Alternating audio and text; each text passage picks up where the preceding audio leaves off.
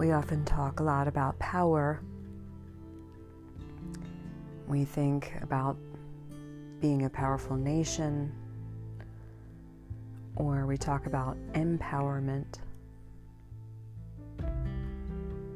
But there's many types of power. Power is ultimately an energy,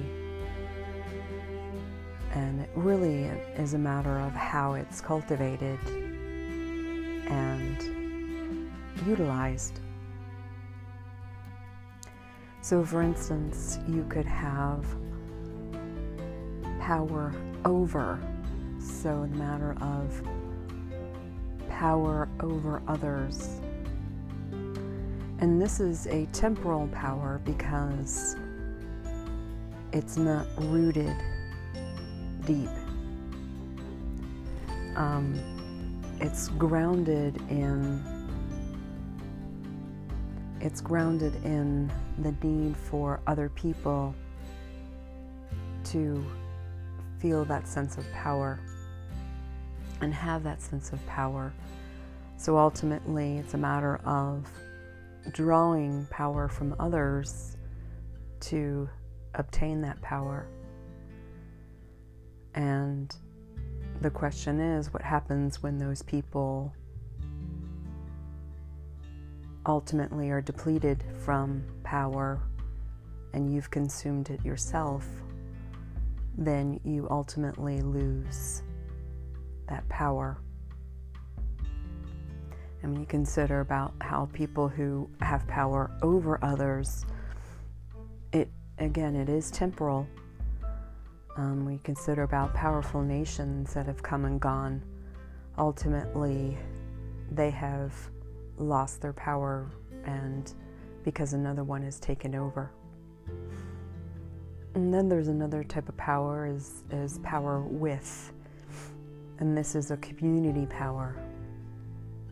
And this is a matter of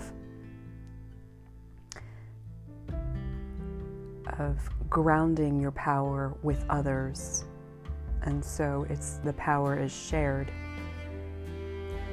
So you feel your own sense of power, but you're also giving and receiving, so it's reciprocal.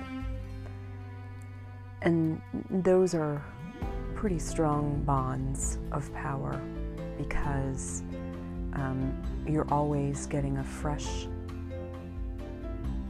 energy from others, but you're also giving power to others. So it's a reciprocal, it's a constant flux of that powerful energy.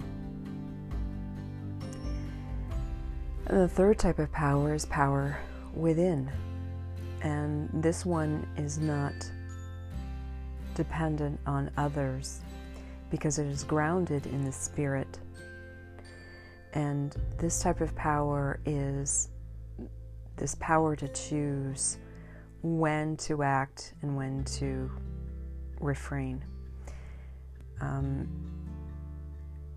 you feel that sense of power when you do encounter situations where you make responsible choices, and you consider how when you use up your energy on things that really aren't worth your time. It's a wise energy, it's a wise sense of power.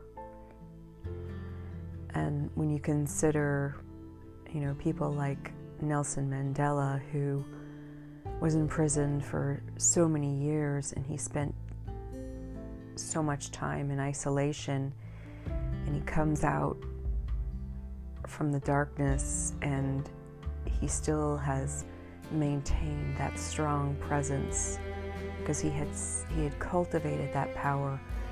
He wasn't using it to feel anger towards others. He chose to allow that energy to really build and draw from the goodness within and the goodness of spirit and strengthen his own sense of self, so that when he encountered others, he chose wisely. And so that way he's not wasting his energy on others where it's not needed. But then you're also letting yourself be vulnerable in times when it's appropriate. So when you consider how often people talk about power and how much they want power, ask yourself, do they want power over others? Do they want that shared power? Or are they really looking for that eternal sense of power, that power within? Have a peaceful day.